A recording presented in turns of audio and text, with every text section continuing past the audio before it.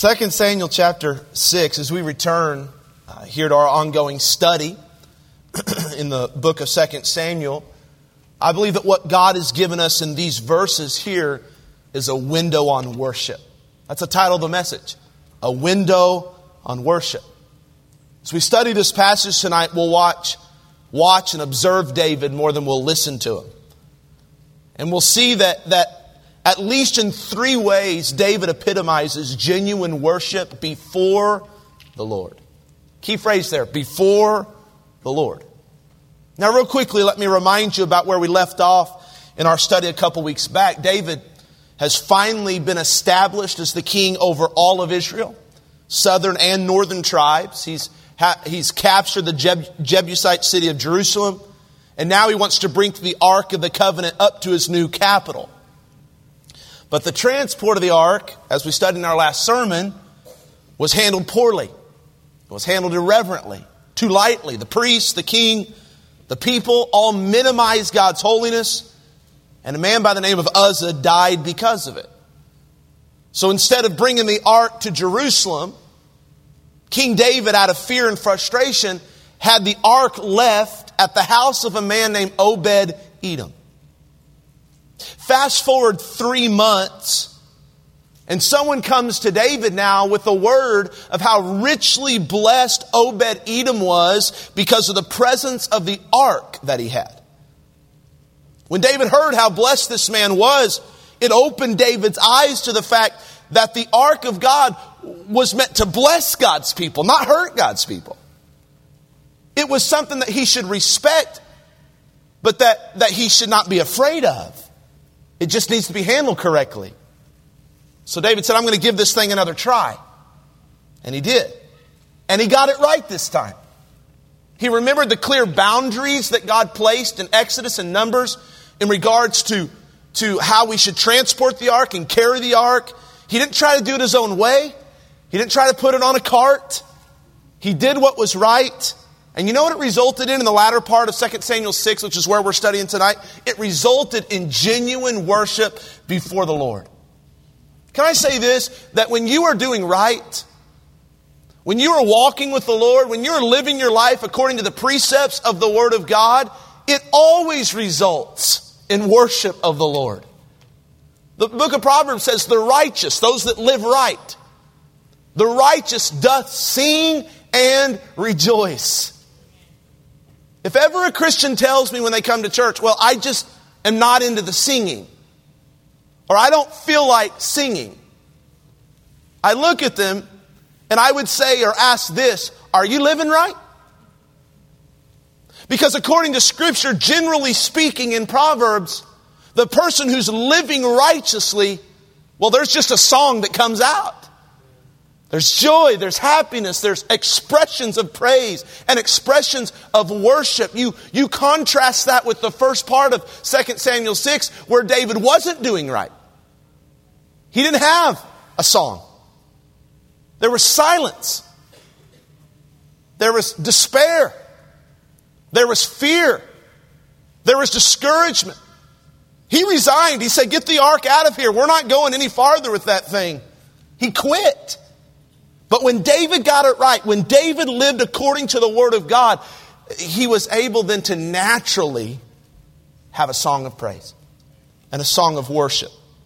And from his expression of worship, I think we learn three things. Look at verse 12 to start. Verse 12, 2 Samuel 6. And it was told King David, saying, the Lord hath blessed the house of Obed-Edom and all that pertaineth unto him because of the ark of God. So David went, and he brought up the ark of God from the house of Obed-Edom into the city of David with gladness. And it was so, that when they that bare the ark of the Lord had gone 6 paces, he sacrificed oxen and fatlings.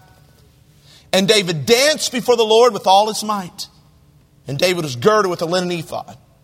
So David and all the house of Israel brought up the ark of the Lord with shouting and with the sound of the trumpet. I want you to notice the manner in which this worship takes place. Some key words. Verse 12, the word gladness.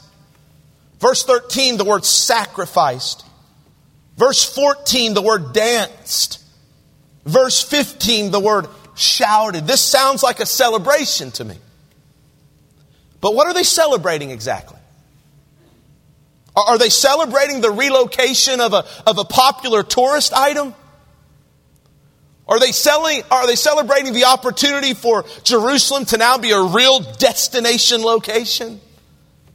No, they're celebrating. David is celebrating what the Ark of the Covenant represents. Are you hearing me? They're celebrating the presence of God among His people. Because as Obed-Edom's household makes clear, there are some amazing blessings that come when God dwells among His people.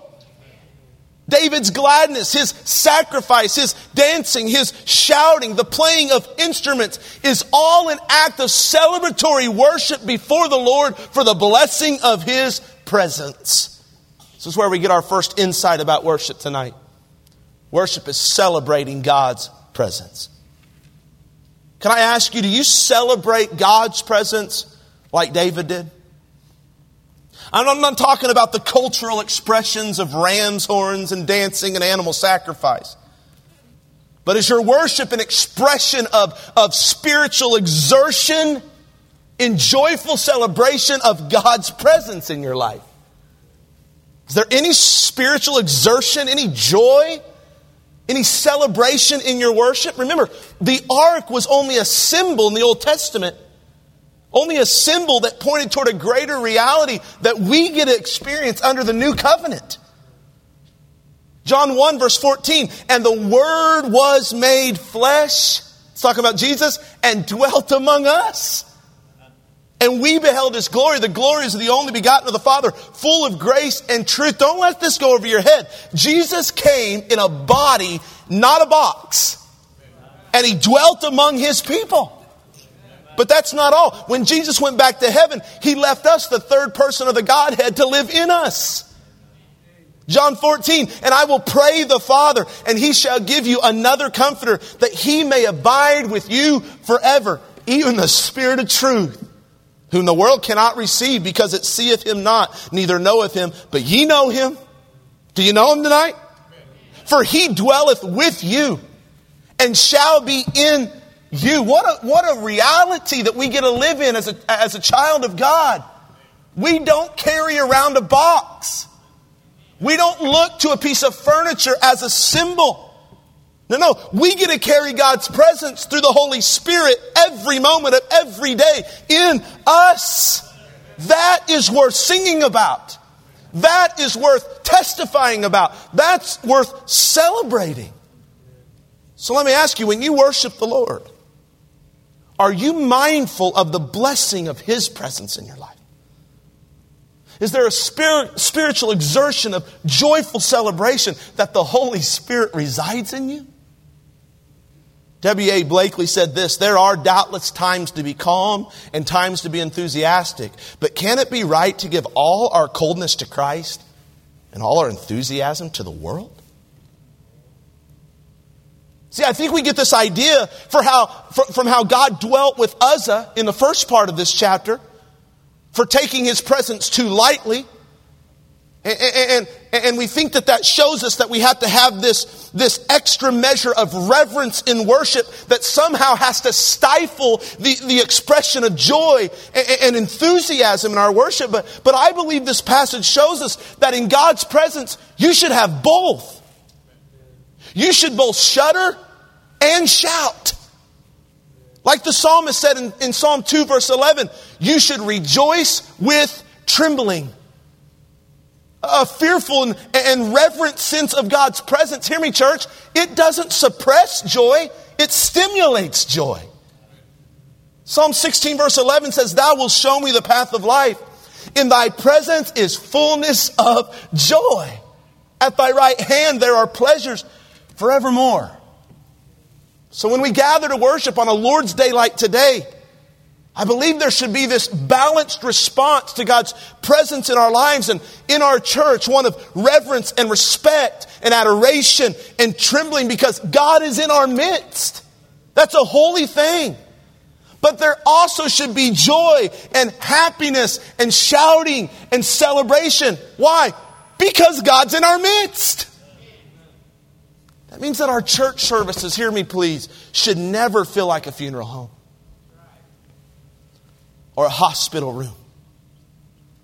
There should be an energy and an expression about our worship that is celebratory in nature. Now, our worship ought not to be like a circus either. While being joyful and exuberant in our worship, we should still be careful to not descend, I said descend, into sensualism or carnality or worldliness or vainglory in our expression. A few weeks ago, there was a visitor in our church on a Sunday morning. She's from out of town, came from another Baptist church, which she was very committed. One of the comments that she gave about our church was that she felt so comfortable in worship. She felt a unique but real sense of God's presence in this place. That's what we want, isn't it? We don't just want somebody to walk out of Fellowship Baptist Church on a Sunday morning saying, wow, they can really sing. We want someone walking out of this church saying, wow, God's in that place. Pastor Steve Gaines said that we shouldn't build a worship service to attract people. We should build a worship service to attract the presence of God. Because he says generally people want to be in a place where they can feel the presence of God. Man, I agree with that. I hope that our worship here continues to be reverent and joyful. I hope that people will get a sense that we're not just going through the motions, but that we're genuinely thankful and serious about celebrating God's presence in our lives every Lord's Day when we come together. Now, can I give you a little practical help on that? That doesn't start on Sunday morning once you get here. That doesn't start on Wednesday night after you walk in. That starts on Saturday night. That starts on Wednesday morning. I say it every week on my pastor's preview videos. Sunday worship is a what? Saturday decision. I know there's about 42 of you that watch that video every week. Thank you for responding. It's so true. You can't expect, I'm just going to be practical. You can't expect to stay up late on Saturday night and work like crazy all day, watch TV, go to movies, whatever you do on Saturday, roll back into the house 11, 12 o'clock, throw the kids in bed, and expect everybody to jump out of bed ready to worship on Sunday morning. You can't do that. We're humans. For something great to happen, we've got to prepare for it. I want to challenge you. I want to challenge you to have a disciplined Saturday night routine. I know that's practical. But that's very, very important to your family's Lord's Day. If you want it to be truly restful, a picture of the Sabbath, if you want it to be a day that you give your time and your energy and your attention and your focus to God, hear me please, you got to be somewhat awake when you show up. You got to be rested for it. Your mind's got to be right. On the drive to church, just be prepared. The devil's in the minivan. Like he's in there. He's in your kids. And I know that we can have disciplined dispositions and we can have that parking lot transformation. We roll in, we get out of the minivan and everything's great. But the 10 minutes before that, it wasn't so great. Hey, we ought to make a rule. No arguing, no fighting, no resolving issues before church. We'll deal with that later. This is the Lord's Day. We're going to stay in unity. We're going to stay focused. We're going to come with our hearts ready, not distracted. All God's people said. Worship is a celebration of God's presence. Look at what else we learn from this passage. Verse 17. And they brought in the ark of the Lord and set it in its place in the midst of the tabernacle that David had pitched for it. And David offered burnt offerings and peace offerings before the Lord. And as soon as David had made an end of offering burnt offerings and peace offerings, he blessed the people in the name of the Lord of hosts. And he dealt among all the people, even among the whole multitude of Israel, as well to the women as men, to everyone a cake of bread and a good piece of flesh, a flagon of wine. So all the people departed, every one to his house. Point number 2, worship is giving God's provision. It's not just celebrating God's presence, it's giving God's provision. Just a few moments, we're going to have a financial report, so that's why I feel really good about this point. I think it's timely. When the ark is finally placed by David in this temporary tent, the worship here, after David shouted and played the trumpet and expressed his thanks to God in that way, the worship now is clearly defined by giving. By gifts. And did you see that there's 2 types of giving here? There's sacrifices to the Lord, and then David takes food and he offers it to people. He gives to God and he gives to others, and both are worship. Now think about this for a moment. If the Ark of the Covenant represents God's special presence among his people, and if God's presence brings special blessing to his people, then isn't it instructive that David is showing how genuine worship always involves giving back to God and giving to one another some portion of what he's given to you? Now, obviously, under the new covenant, we don't offer animal sacrifices to God. But the New Testament speaks of a number of sacrifices or offerings we can give to the Lord in worship. Hebrews 13 verse 15. By him, therefore, let us offer the sacrifice of praise to God continually, not just on good days. What is that? The fruit of our lips, finish it for me, giving thanks to his name. You ever thought about the fact that your praise, your gratitude, your positivity, your thanksgiving is an act of worship to God, just like when you sing? Here's the implication.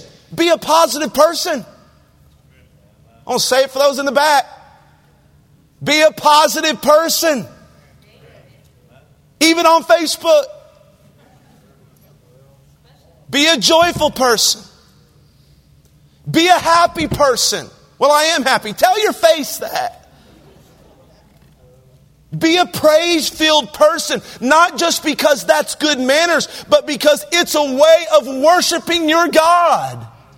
Having a good attitude is worship.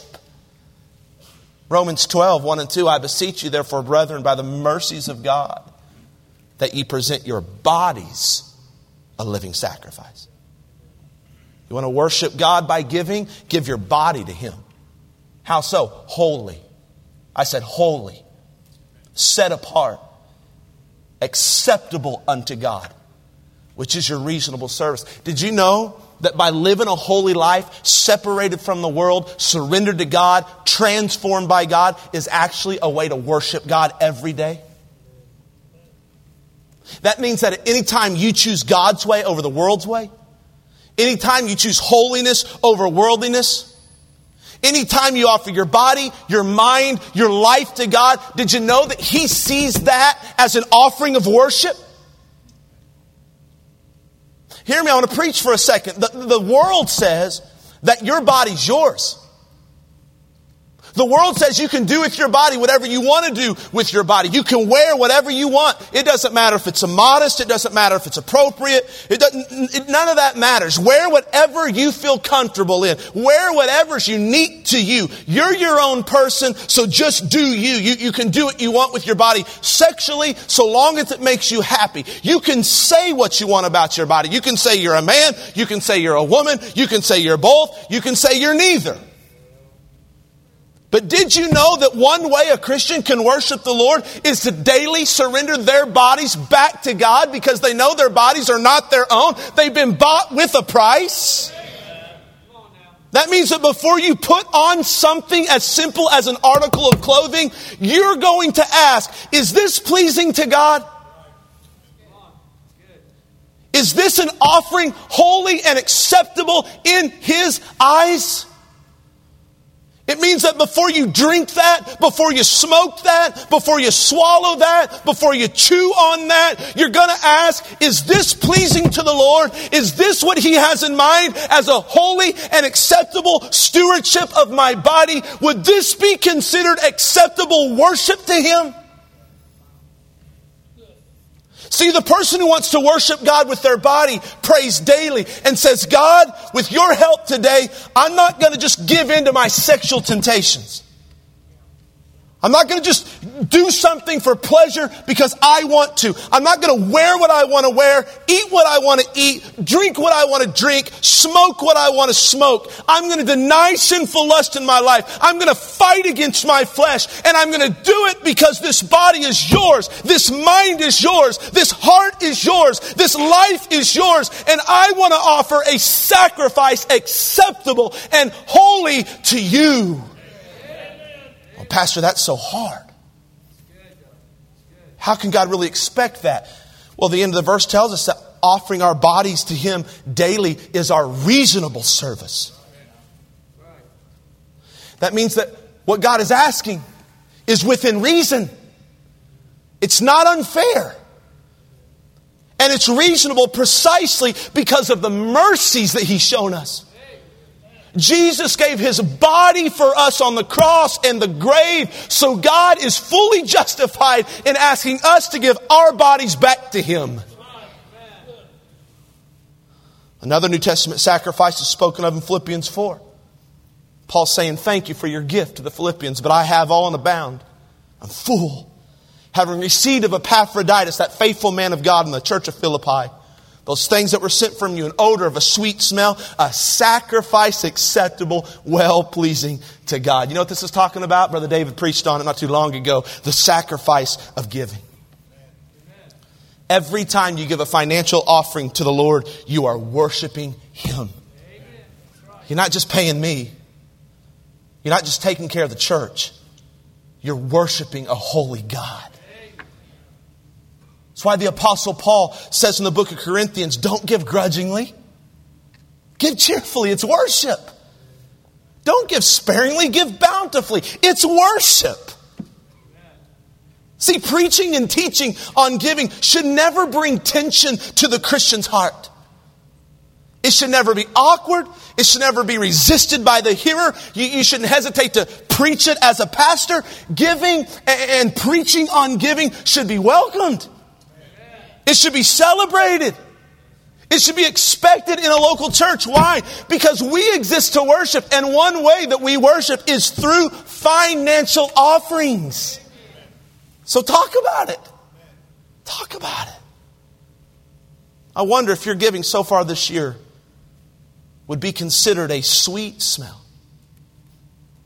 a sacrifice acceptable, well-pleasing to God. I wonder if the attitude behind your giving would qualify as that.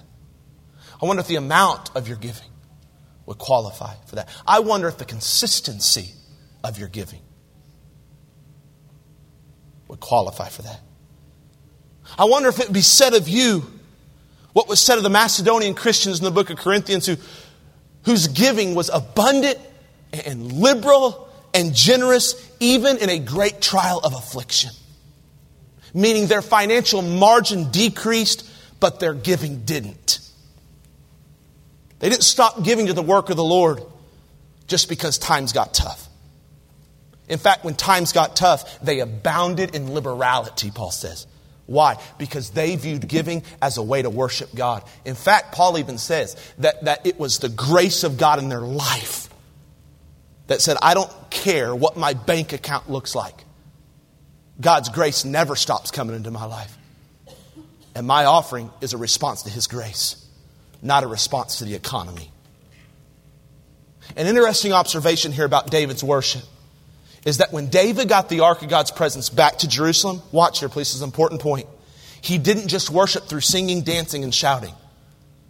His worship didn't stop there. It didn't stop at the song service. He worshiped through sacrifice, through giving.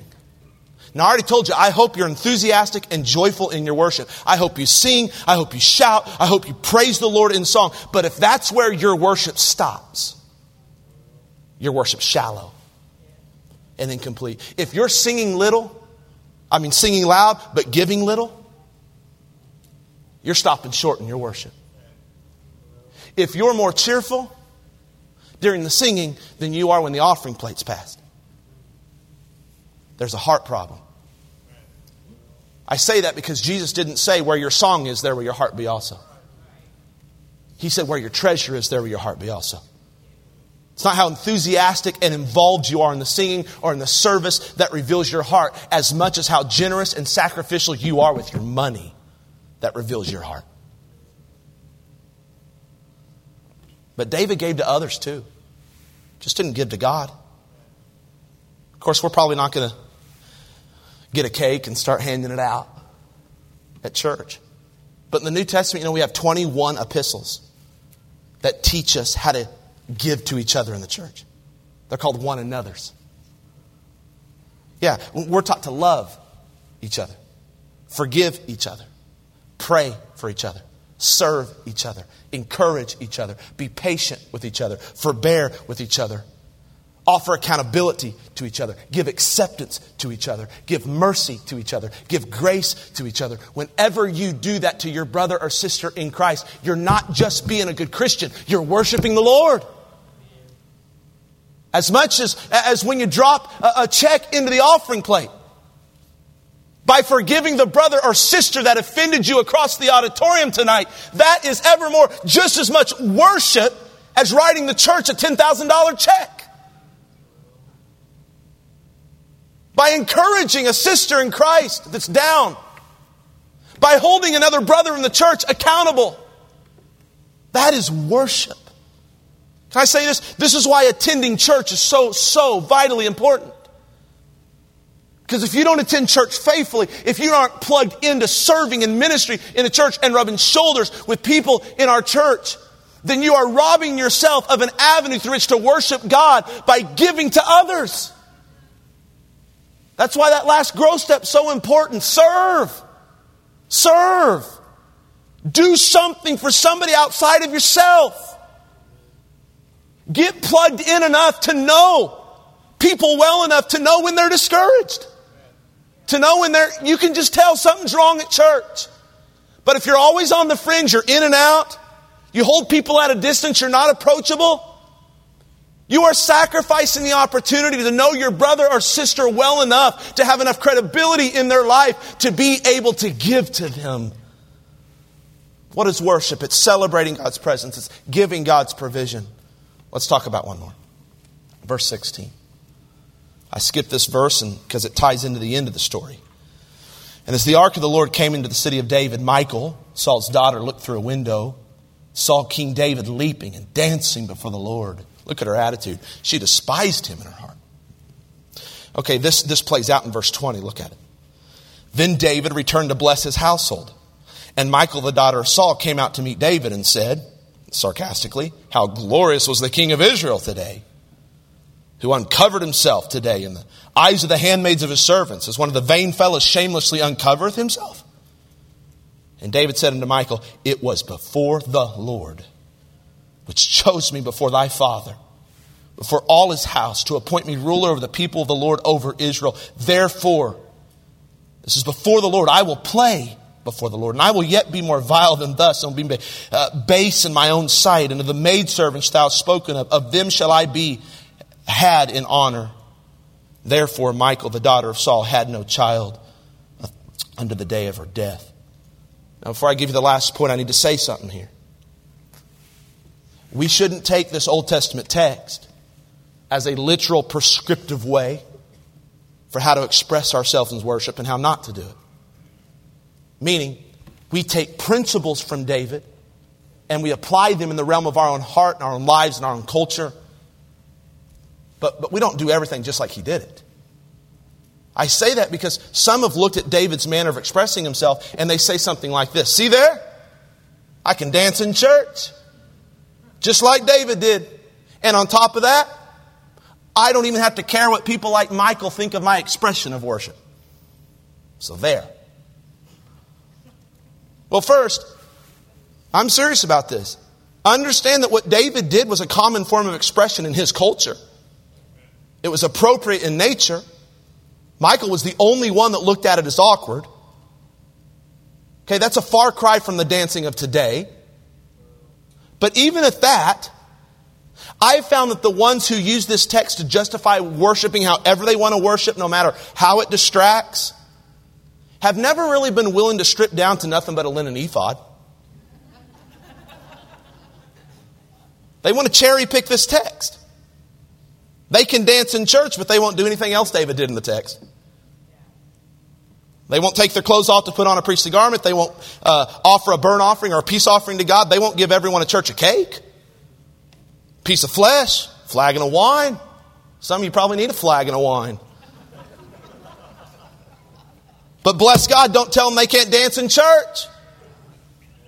Hey, if you're going to take one thing literal in a narrative, you need to be consistent in your hermeneutics.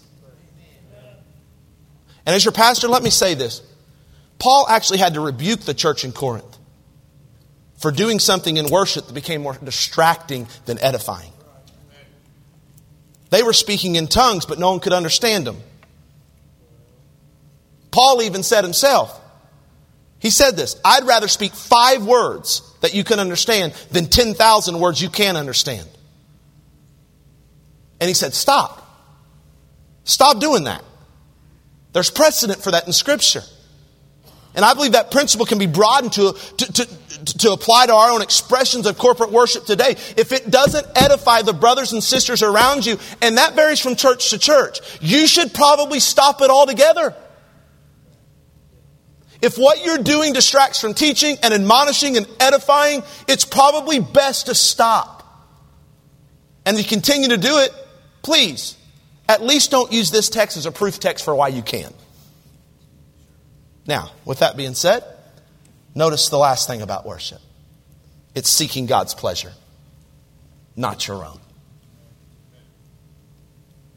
In verse 16, we see that Michal's heart, right, is filled with bitterness about how David's expressing himself in worship. Then in verse 20, that bitterness spills out on him. Now question, what's Michal's complaint? What do we read? Well, she despises David because she believes he's acted not like a king, but like some vulgar fool. He's jumping around, he's shouting, he's wearing what in her opinion is completely inappropriate, especially for a king. But wait a minute. Why is Michal getting all worked up about this? Why is everybody celebrating except her? Well, the narrator gives us a clue in verse 16. Look at how he refers to the characters. He calls David King David. Then he calls Michal the daughter of Saul. He could have simply said David, her husband. He could have said Michal, his wife. But he labels her Michal, the daughter of Saul. That is the key to understanding her heart. Remember, Michal's father Saul always sought the pleasure of people. He wanted to look the part of a king. He valued public approval so highly that he was willing to reject God's command in 1 Samuel chapter 15 for sake of keeping his reputation intact. He was supposed to kill King Agag. Remember that? All the livestock. But the people came to him and said, spare Agag. And because he cared so much about his reputation with the people and his credibility with the people and his standing with the people, he disobeyed God. David's the opposite. David's called the king. As David explains to his wife, his worship was not for the sake of any person in the processional. Verse 21 says that David danced, he celebrated, he worshiped before the Lord. May I ask you tonight, whose worship does your worship most reflect? David's or Michal's? When you give, when you sing, when you serve, when you pray, are you driven and motivated by pleasing God or pleasing men? Is what you're doing in worship before the Lord or for yourself? Revelation chapter 4 says, Thou art worthy, O Lord, to receive glory and honor and power. For Thou hast created all things, and for Thy pleasure they are and were created. Every ministry you serve in, you do it for God's pleasure. Every offering you give, you do it for God's pleasure. Every prayer you pray, you do it for God's pleasure. Every song you sing, you do it for God's pleasure. Every hand you shake to encourage, you do it for God's pleasure. Every student you teach in our academy, you do it for God's pleasure. It's all about Him. You want to get His blessings to exit in your life real quick? Violate that verse right there. Make your life about you. And you'll not just be unhappy, you'll forfeit some of the richest blessings of God in your life. But the opposite is true as well. When you fulfill your God-given purpose, created to bring Him pleasure, and your time, your priorities, your schedule, your money, everything is filtered through the pleasure of God. There is not a better place to be than that. So what have we seen tonight? We've seen that the flame of worship is sparked by a recognition and appreciation of God's presence among us. And when we grasp who it is among us, we celebrate with spiritual exertion. But that spiritual exertion doesn't stop us singing, does it? It leads to giving. Someone's enjoying a tune over there. Just as we've received. What's going on? All right. I want to start that all over. We've seen that the flame of worship is sparked by a recognition and appreciation of God's presence among us. And when we grasp who it is among us, we celebrate with spiritual exertion. We don't come to church and fold our arms. We don't put our hands in our pockets. We live open-handed. That exertion leads to giving. Just as we receive, we give back to God praise and service and money and our body. And we also give to one another encouragement and blessings and love. And we do it all for God's pleasure. We live our life before an audience of one. How's your worship tonight? That's the question of the text. How's your worship? Celebratory like David's, or is it cold?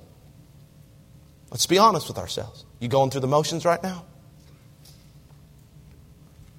Is your worship generous like David's, or do you find that it's much easier for you to sing than give your tithe?